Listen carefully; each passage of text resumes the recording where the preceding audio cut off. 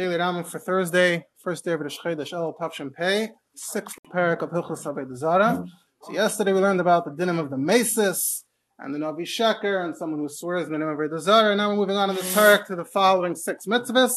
Number 24, not to do oiv. Number 25, not to do yid oini. Number 26, not to pass a child for melech. Number 27, not to erect a matzeva, some kind of monument. 28, not to bow on a stone that's meant for bowing. And 29, not to plant an asherah.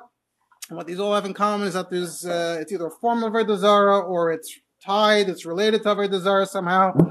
And that's why they're all here in Hilchos Avodah Zarah.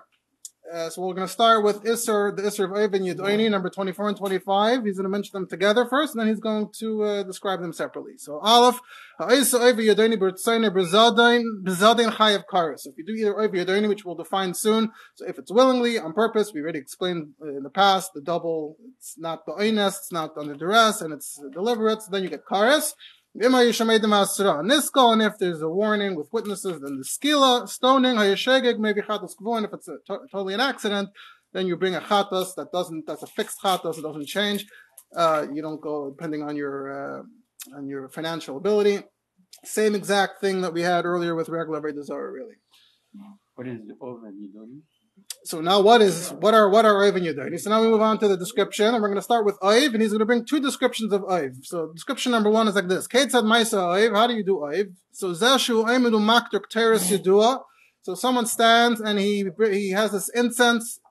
Ram doesn't say what the incense is. He says it's Yedua. He's going to say this a few times, meaning we're not actually going to go and give you the exact recipe, detail by detail. We're just giving you the main points, and some of it may be common knowledge to those who know these types of things. So the kteres, the ingredients is known to those who know.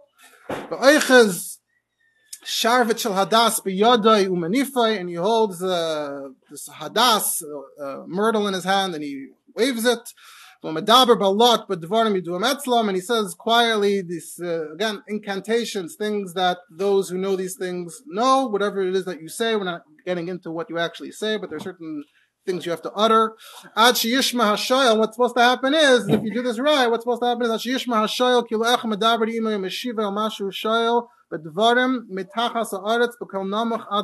the person who's asking a question, because you're doing this because you have a question, you want an answer, you want a response. So the person asking the oiv hears that there's someone responding to what he's asking. The words are coming like from under the ground in a very low voice. It's almost like no one could hear it. But he's sort of feeling it in his mind that there's a voice speaking to him from the earth. Now, before I continue to the next description, so that's description number one. So the details the Rambam has here with the myrtle branch. So it's interesting to point out that there's a very ancient work in Hebrew that's called Sefer Harazim, the Book of Mysteries. Some of the parts of it are actually included also in the more commonly known Sefer known as Raziel HaMalach. And this book is basically a book of magic. It's a very ancient book of magic, around for, 2,000 years.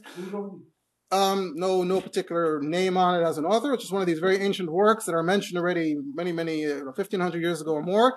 It was printed for the first time in an academic edition in the year Tafshin Chav Zayin, I guess 1967, based on papers they found in the Geniza in Cairo, which of course has many works that were lost until then.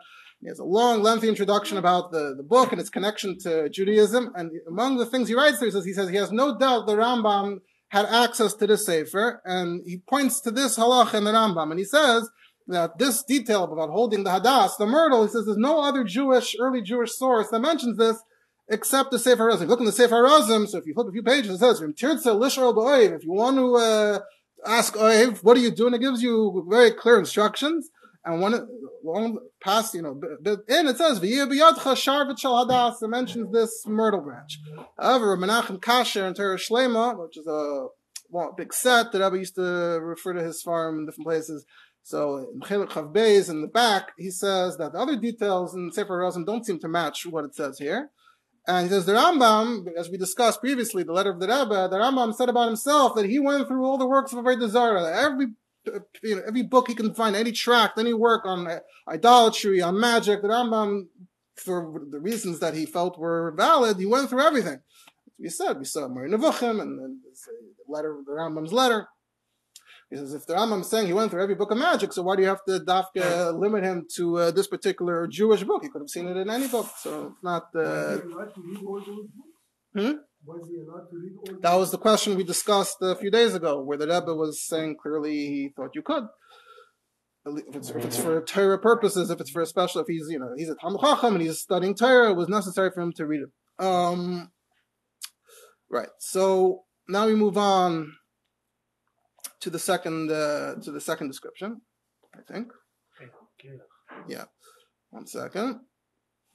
I just wanted to point out one more thing, that the Rambam is saying this lashon ki'ilu. He feels ki'ilu. What does ki'ilu mean? So I already pointed out in Hilchos Seder HaTorah when the Rambam mentions kishuf, is a very strong foundation to say that according to the Rambam, it's all a lie, it's all false. We're going to see later in, I think, in Perkei Aleph, where he talks about nichosh and kaisim and all those things. I think the Rambam is clear there that he does not believe that it's actually valid and legitimate. Here, for example, though, it's not actually so clear, especially regarding Oiv. Oiv is a big topic of discussion because Oiv is actually mentioned in Tanakh. It says that Shaul wanted to ask Shmuel one last question, and he went to the Balas Oiv, he went to the witch who did the Oiv, and she brought Shmuel up, and by the way, it's also clear that it's sort of meant to be a kind of communication with the dead. Here the Rambam sort of also does not say that very clearly, especially in the first description. He's asking, and he hears a voice.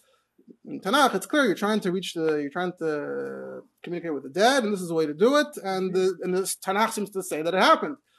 There are some. Applicable in nowadays? Look in the white pages. I don't know, the yellow pages. You never know. I'm sure there are people that claim to communicate with the dead. Yeah, you definitely have psychics that claim by one means or another. You have to believe that. You don't have to believe it either. How are they going to determine that? Well, according to the Rambam, you just, as long as you practice the ritual, as long as you just go through the steps, you do the Ketairos. I don't think according to the Rambam that would be necessary. As long as you did the ritual, you did the Ketairos, you held the myrtle, you said the incantations, I think that would be enough to convict you. It doesn't matter if it worked or not. So, in that way, it is applicable in our days, even if it doesn't work, or even if it never worked. If you do this, that's a form of Avodah Zarah, just like any other form of Avodah Zarah. Every other form of Avodah Zarah, you also wanted something in response to the Avodah Zarah. Did the Avodah Zarah actually deliver? Yes, no, but this is the ritual. That's how we're meant to understand it. And there are some Rishonim actually that do entertain the idea that the Balas Oiv may have not been true actually according to their Shita. The Raavad actually interrupts here and says that actually it's in the Beis HaKvaris, and actually it's using the skin of a dead person, and it's actually you hear the voice coming out of the armpit of the dead person. So the Raavad added all these details, and they're all connected to the idea that it's meant to be communication with the dead. And actually saw that someone else claims that the Raavad also got that detail from Sefer HaRazim, because you look in Sefer HaRazim, the first step it says Amoid Keneged Kever, stand across from the burial spot. Now the Kesef Mishnah responds and says, where does the Raavad get that from? Look at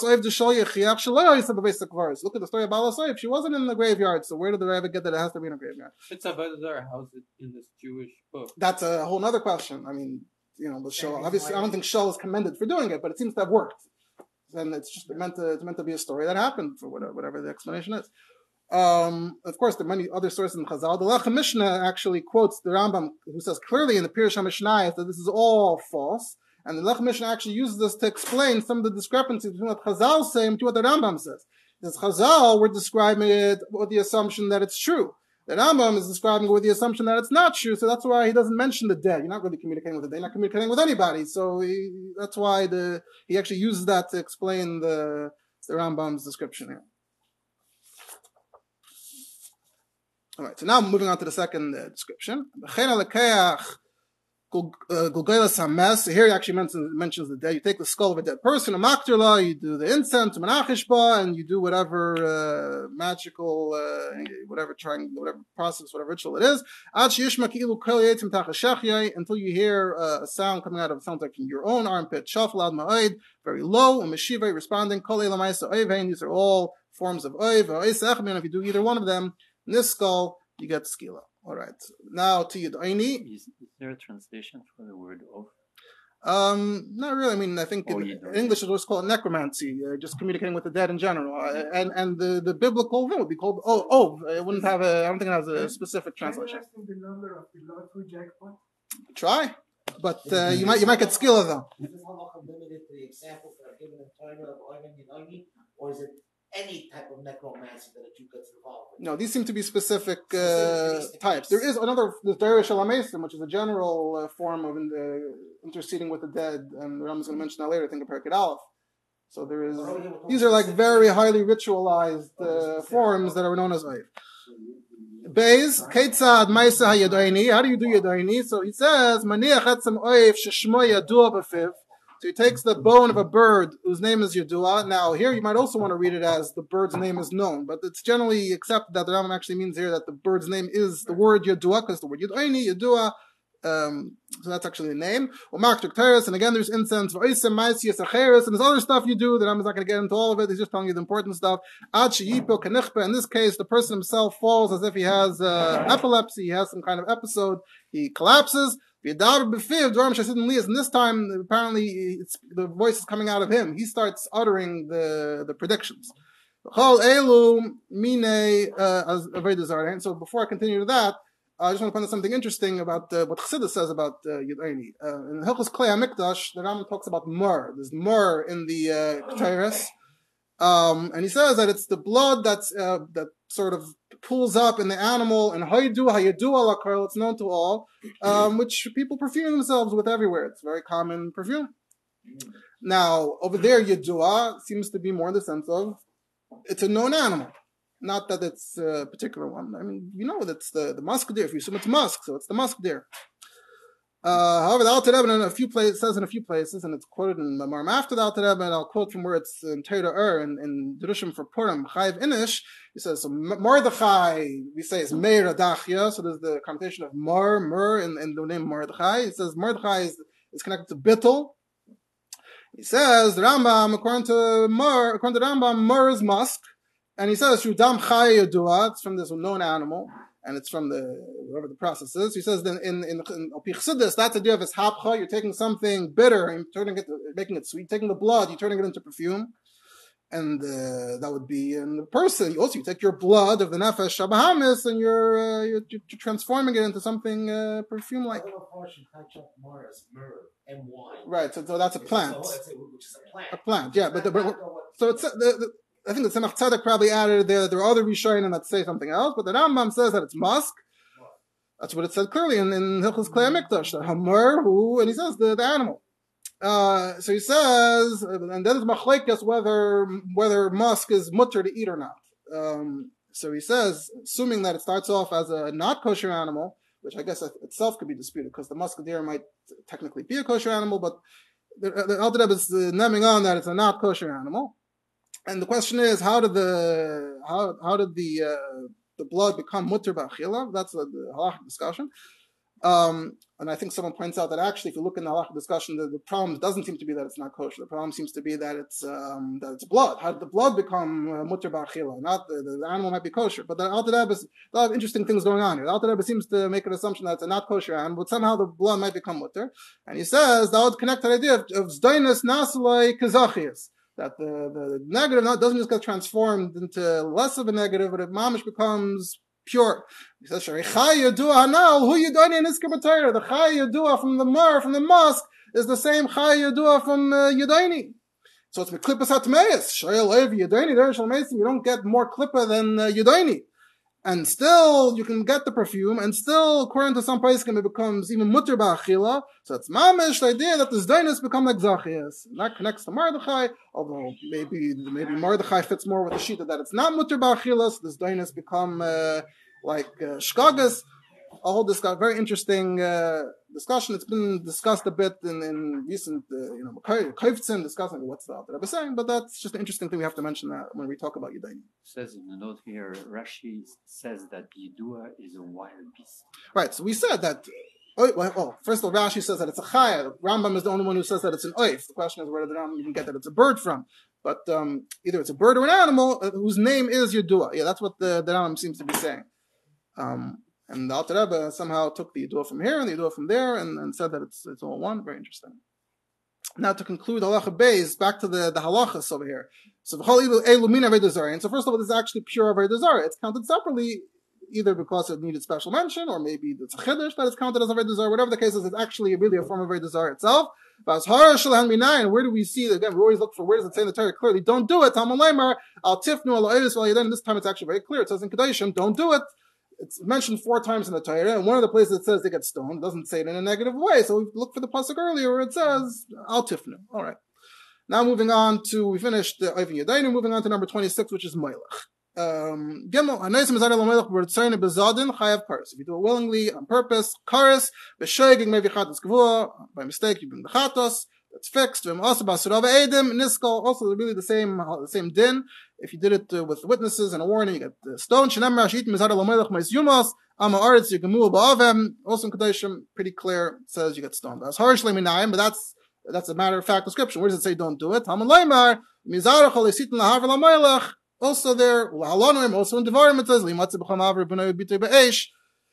so you have plenty of psukim also that mention Melech, and you have it both as a skila and both as don't do it. So what is Melech?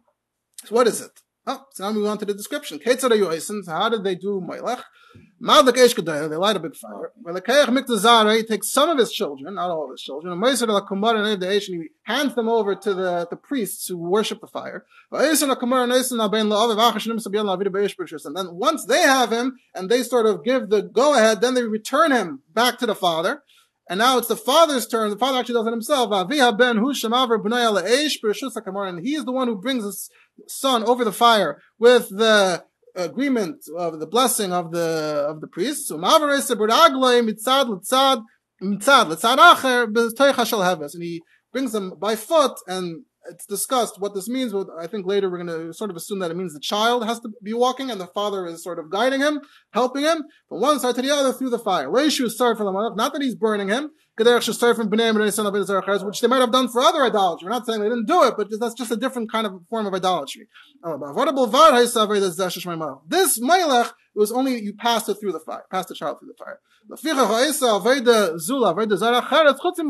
therefore, if you do it for another avodah zarah, if you mix and match, this is exactly what we described in a few pakim ago as derech avodah. It has to be the way that particular avodah zarah is worshipped. So Melech is worshipped specifically this way. Other avodah zarahs are worshipped specifically another way. You have to get it right in order to be considered avodah zarah in these cases. And now since that's the case, so therefore you have to get it exactly right. So, you need all these conditions. You have to hand them over to the priests, and then he has to walk through, and you have to guide him, and he has to pass through the fire. So, let's say he handed him over to the priests, but he never helped him through the fire. Or he guided him through the fire, never handed him to the priests. Or he did it all, but he didn't pass him through in the normal way. Potter, that would not be considered Melech. He's only chayav if he hands over some and leaves some. So this is actually a kind of a riddle. I saw this posed somewhere as a riddle. Hey, chatimtza, that you do an avera and you're chayav. Then you do more of the avera and now you're potter. So this would be the answer, because it says here, according to the Rambam, seemingly, you're chayav for the first one, but let's say you bring the rest of your children. You bring the rest of your children, you did more of the Aveda, now Kuptais your potter. Taisvis has a problem with that. But that seems to be what the Rambam says.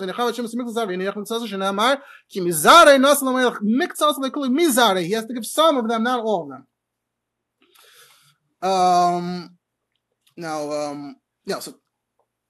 Okay.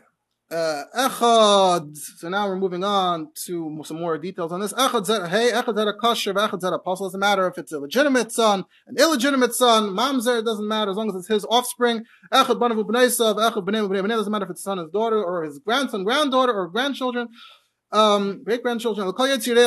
Any descendant. Sounds like there's no limit whatsoever.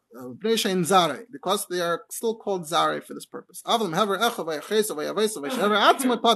it's brother, sister, parents, ancestors, or himself, that would also not count as Melech, because you have to do it this specific way. What if it's like a child, but the child was sleeping or blind? Potter. So now this would fit with the idea before that the child himself has to walk and the father has to guide. So if the child is sleeping, the child isn't walking. The father is taking him completely. Or if the child is blind, then he can't really walk and the father is guiding him. The father is doing all the walking for him. So he can't see where he's going. Yeah.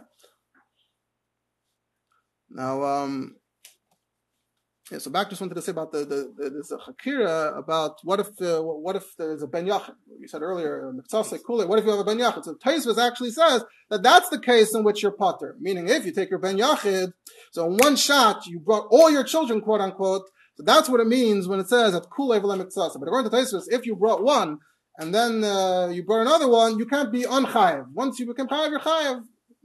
But the Kesef Mishnah says no. According to the Rambam, the Kesef Mishnah responds according to the Rambam. It seems that no, you would become when you bring the first one. It says like your tail of image. We're still waiting to see what you're going to do next. Once we see what you do in the end, then we'll actually decide if you're chayav or not. Which I don't know how long. I mean, technically, you can wait a long time. I mean, you have a lot of time to do it. And people say, why are you saying that? Why is the Kesef Mishnah saying that? Maybe the Rambam agrees with Tosfos, but that's the Kesef Mishnah says. So now we're moving on to that was number 26, and moving on to 27 and 28, Matseva and Evan Maskis. So we're going through a whole bunch of topics here today.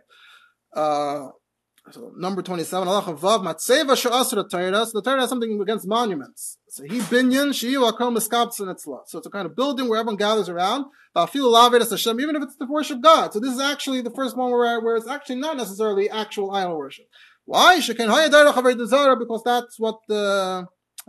how Avodah Zarah became so identified with Avodah Zarah that you shouldn't do it. Shneimar lesakim l'cha matzeva asher sanei Hashem lekacha. You should not erect a matzeva that Hashem dislikes. And if you do it, you get malchus. Now today, of course, the word matzeva is most closely identified with actual kvarim, and we do sort of gather there, but not in that way apparently. I think I saw someone, like one of the real hardcore Rambamistim who exist out there. I think they try to argue maybe the Rambam was sort of hinting that maybe he would have had a problem with even the Kever by Sakvaris. But I'm going to bring the second. There's actually a source in Chazal that says explicitly the opposite. It's not actual Avodah Zarah, but somehow it was so identified with Avodah Zarah that it became Aser. And this pasuk is actually from this week's parasha, Parashat Shoftim. It's next to the pasuk of Asherah. Now the question is, what's included in a Pi Halacha, right? So I saw a whole tshuva. Someone asked, there's a shul it was after one of the last 10 or 20 years, they wanted to build a monument for the soldiers who were killed in a certain military situation. They wanted to put up a monument in front of the shul. The question is, someone said, is that a matzeva? I mean, what's the halacha? So, very interesting shiva. Obviously, I don't have time to understand it very, very short. So, first of all, there's a whole discussion about the Avos, because throughout the Torah, the Avos are putting up matzevas right and left, and that's always been a big discussion. So, some say you can't always learn from before Matan Torah. Sometimes they did things before Matan Torah that were okay, and it became also only after Matan Torah. Before Matan Torah, it wasn't a problem. However, interestingly, Ibn Ezra and his Pirush Torah says that it's only Aser for Avodah Zarah. If you're not doing it for Avodah Zarah, it's no problem in the first place. And some people say, what? I mean, that's not how we say the halacha. What's surrounded by what? I'm saying it's also what's the context of it? Nothing. It just says this word. The matzeva Hashem doesn't like. And there's no context before and after? No. It's in this week's parsha. You can take a look. It says don't plant an Asherah and don't put up a matzeva. That's all it says. So the Ibn Ezra actually says, no, it's only if it's actually deliberately for Avodah Zarah. And some said, what's the Ibn Ezra talking about? And some said there actually is a Medrash Chazal that says that Yachol al Kever Aviv, maybe putting up a matzeva on your father's kever is also included. Talmud Leimer Asher Sanei, only what Hashem hates. What does Hashem hate? Avodah Zarah. Not Avodah Zarah would be mutter. So actually the Ibn Ezra is in line with that. And they say maybe the Yerushalmi also fits with that. However, halacha, we don't go that extreme. Clearly the Rambam takes it a little further.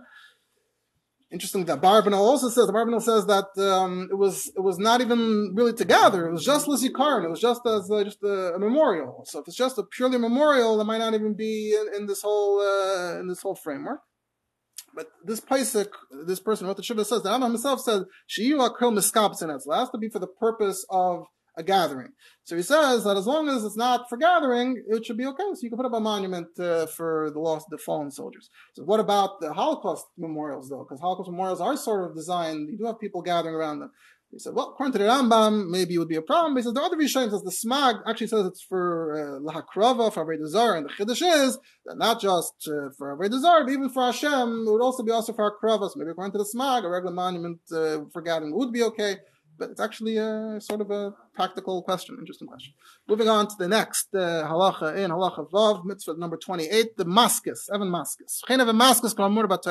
The stone for bowing. Again, even if it's for bowing to Hashem, later you get malchus shnemar Evan Maskus, Lisitnu Ba'artzchem, Lishtachave Salaha. This is a pasuk in Parashas Bahar. You shouldn't have these special stones for bowing.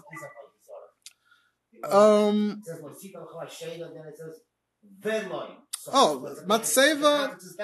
Yeah, it's reasonable to, but that's not how it's not, I don't have off the top of my head, but apparently from the Gemara, from the Rambam, it seems clear that it's not purely for Avodah Zarah. Now, for the Avamaskis, it says you shouldn't have an Avamaskis to bow on. Again, because this was very closely identified with the practices of idolatry. How did you bow? Bowing in general is bad, but Avodah Zarah, a special thing where you would put the stone and you bowed on the stone. So you don't do it for Hashem either. You don't get malchus until you actually are fully prostrated, hands, feet on the stone, and your whole body is on it. That's what the Torah is talking about, right? We mentioned a few days ago, the Rambam mentions the way the Muslims bow with part of their body up in the air, and that's actually more like pa'ar, flat, completely prostrated on the ground.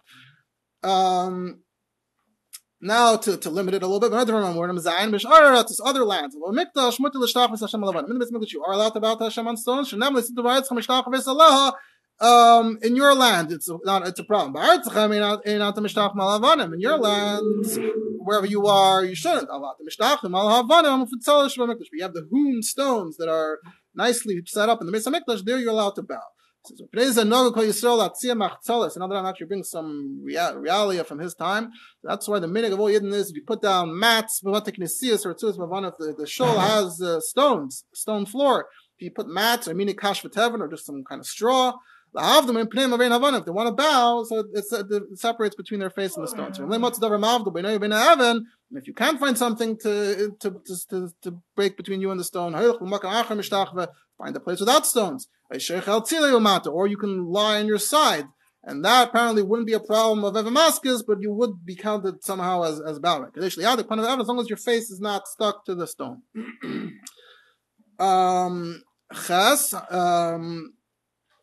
Number of other pratim and bowing. If you bow into Hashem and you're not fully prostrated, then you don't get malchus. But we beat him up on our own. Now the Rambam goes to a different halach. What if you're actually bowing for Avodah Zarah? I mean, until now we're talking about bowing to Hashem, and we said that if you're fully prostrated, you get malchus. If you're not fully prostrated, you don't. It says if you're bowing for Avodah Zarah, then it actually doesn't matter how you do it. It doesn't matter if you are prostrate or you're not prostrate. As long as your head touches the ground somehow as a form of bowing, nisko. So that's a whole different thing. But for Evan Maskus, which is what we're talking about here, it depends how you do it. Now, the halacha, if you look in Shulchan Aruch Simukov Lamanal, dealing Nefilas Apayim, which is the thing we do today that's the closest, it's called Nefilas Apayim, we're falling on our face, although obviously we don't do that anymore. So the Ramah Paskins, Zevchein also Chalad and Lipal Apan of a Pishi Daim Raglaim Afil Ein Sham Evan Maskus. So you bring some Rishain and Lagayas Hashem and Rivash. Even if there aren't stones, you're not allowed to fully prostrate yourself on the ground. So in the time of the Rambam, it sounds like they still were, as long as there were mats. The Ramah is already saying no. So in order, you have to do two things. You have to both have not stones and be a bit on your side. It says, you should put some grass there. Now, there are different opinions in the place, and what and how. Our minig, of course, is, we're not putting any kind of floor, and we just put a towel, but we don't go on our side. That's our minig. And possible that actually the way we do Nefilas Apayim by Shachar Samincha, where first of all we make sure there's something on our hand, is either the talus or the sleeve, and we tilt our head to the side. Both of those things may actually have something to do with this idea. Meaning the assumption is that because you're trying to do Nefilas Apayim, you're calling it Nefilas Apayim, even though you're not actually on the ground at all. But you also have to sort of keep to those. There are other ways of explaining why we do it, but that's I think one of the explanations. That's actually a form of being concerned about this. There's also, just on this general topic, I just want to mention from the Rebbe, the Sikh where the Rebbe talks about the Levanim, the bricks from the Mitzrayim. He describes the difference between Avonim and Levanim, bricks and stones. He says, you see in Allah that they're not the same, because the Isser is, at least officially, by stones and not by bricks. And in the Sikha, and the Pnim of the Sikha says the reason why stones are usher is because you can't do it the way it was in the Beis HaMikdash. In the Beis HaMikdash there were stones. In quotes Rashi, in Megillah, Rashi says, "Asra Torah, but pasuk zeh, elish leyasu ditzvas avanim Beis HaKnesses dugmas shel Mikdash." That according to Rashi, the whole basis of the Isser is different. That it's you shouldn't imitate the Beis HaMikdash. And R31 there, he quotes the Rambam here. The Rambam says, no, the problem is that it's like a very desire. And Beis HaMikdash is the exception, but the problem is that it's a very desire. And he says, even according to the Rambam, surely the Avodah Zarah itself reflects how they did it in the Beis HaMikdash. In the Beis HaMikdash they did it right. The Avodah Zarah adapted and does it wrong. That's why you can't do it anywhere else. And the same thing with the Matzeva. That there's a good Matzeva, there's the bad Matzeva, which ties into what we spoke about before. Okay. Now for the last thing, number 29, last topic, Halacha Tes and Yud, Halacha Tes. And I tell you, Ilan Eitzel Mizbeach or Bechol Azar, if you plant a tree by the Mizbeach or in the whole Azara, Ben Ilan Sirach, Ben Ilan Mach, doesn't matter if it has fruits or not, Al Bish also say Noel Mikdash V'Yayfel, even if you meant well, you wanted the Beis Mikdash to be beautiful. Harei Zel Leika, you got Malchus. Shenam Leisitu L'cha Asher Kol Eitz, Eitzel Mizbeach Hashem Leikacha, Asher Tasalach. So really over here also you said that Asher is a Avodah Zarah, but technically it doesn't have to be a Avodah Zarah, even if it's not. Same thing, again, it's because that was the derech. They would plant trees next to the Avodah Zarah's Mizbeach so that the people gather there. Also, this idea of gathering, like the Matzeva. So there's a lot of discussion on this whole topic. I'm going to mention a little bit. I don't have offhand much time specifically, but the Rambam is going to talk about a little bit about the Mikdash. You're now to make these wooden porches or things like that in the Beis HaMikdash, where you do in a yard. Even though you're not planting anything, it's a wooden structure. You didn't plant trees. It's extra precaution. Should never call eights, any kind of wood. Anything that came out of the Beis HaMikdash there, shall evan ha'yulei shall eight was made of stone, not of wood. Now the Ravid has a commentary. He says, first of all, there's lishkas ha'etz, something called lishkas ha'etz. That's the Kohen Gadol's lishka. So he says, no. Here the Ravid seems to be answering himself. He says, no, that was a bias. It was actually a house. Which, what exactly does that mean? But okay. There's the beam. What about the beam by Hakel? By Hakel, the Melech stands on a beam of wood. That's temporary. That's okay. What about the Exustra, the Ezras Nashim, the Bechitza, they stood on top for Tzimut Sheva? Also temporary.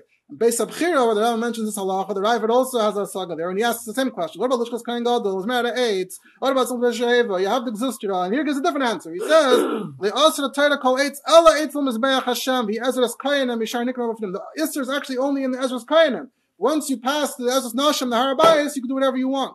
This is a very, very big topic. Svarim, Chaytzim, people like to write about it. There's a few stuff from the Rebbe actually on this. The Chavches Maseh, a whole sikh about Lishkas Eitz. He says, according to the Rambam, how the Rambam answered, the Rambam will say that it was covered with cement, and in which case it doesn't count as a wooden structure. And he brings a whole beer from his Leivik, the Rebbe's father's Torah, to explain it up. Ruchnis. There's also a letter from the Rebbe in Igros Chelik Beis from Tafshin Hey. How did the Kehanim eat on sukkahs? You need to make a sukkah. The sukkah is made out of wood or has wood in it. So the whole very interesting letter from the Rebbe about that. There's also Heidah from the Rebbe from Tafshim Hey. The Rebbe says the lesson from this is that just because something is beautiful, just because it's sheyuskabtu, it's going to make people gather around, doesn't automatically mean that it's okay. If it has connotations of Asher or Avodah Zarah, you have to watch it. So it's a sort of a lesson in shlichus or even in your own personal life. And one more halachic point. There's a whole question of whether you can build the trees near a shul. Rabbi Kiva Eger apparently is one of the earliest ones to say that he thinks that the same halacha should apply to a shul. I have a whole shuvah here, obviously no time to really get into it, but Shlomo Amar has a question about a shul. They wanted to build an aron that was sticking outside of the shul, outside of the wall. They wanted to make a garden around it. People ask, is it a question? So he brings older Makariv. Some Makariv, like Rabbi Kiva Eger, say that it's a problem. Others say, what are you talking about? Trees in a shul? Who said it's a problem? It's a whole very, very extensive topic, and then we're going to leave it at that.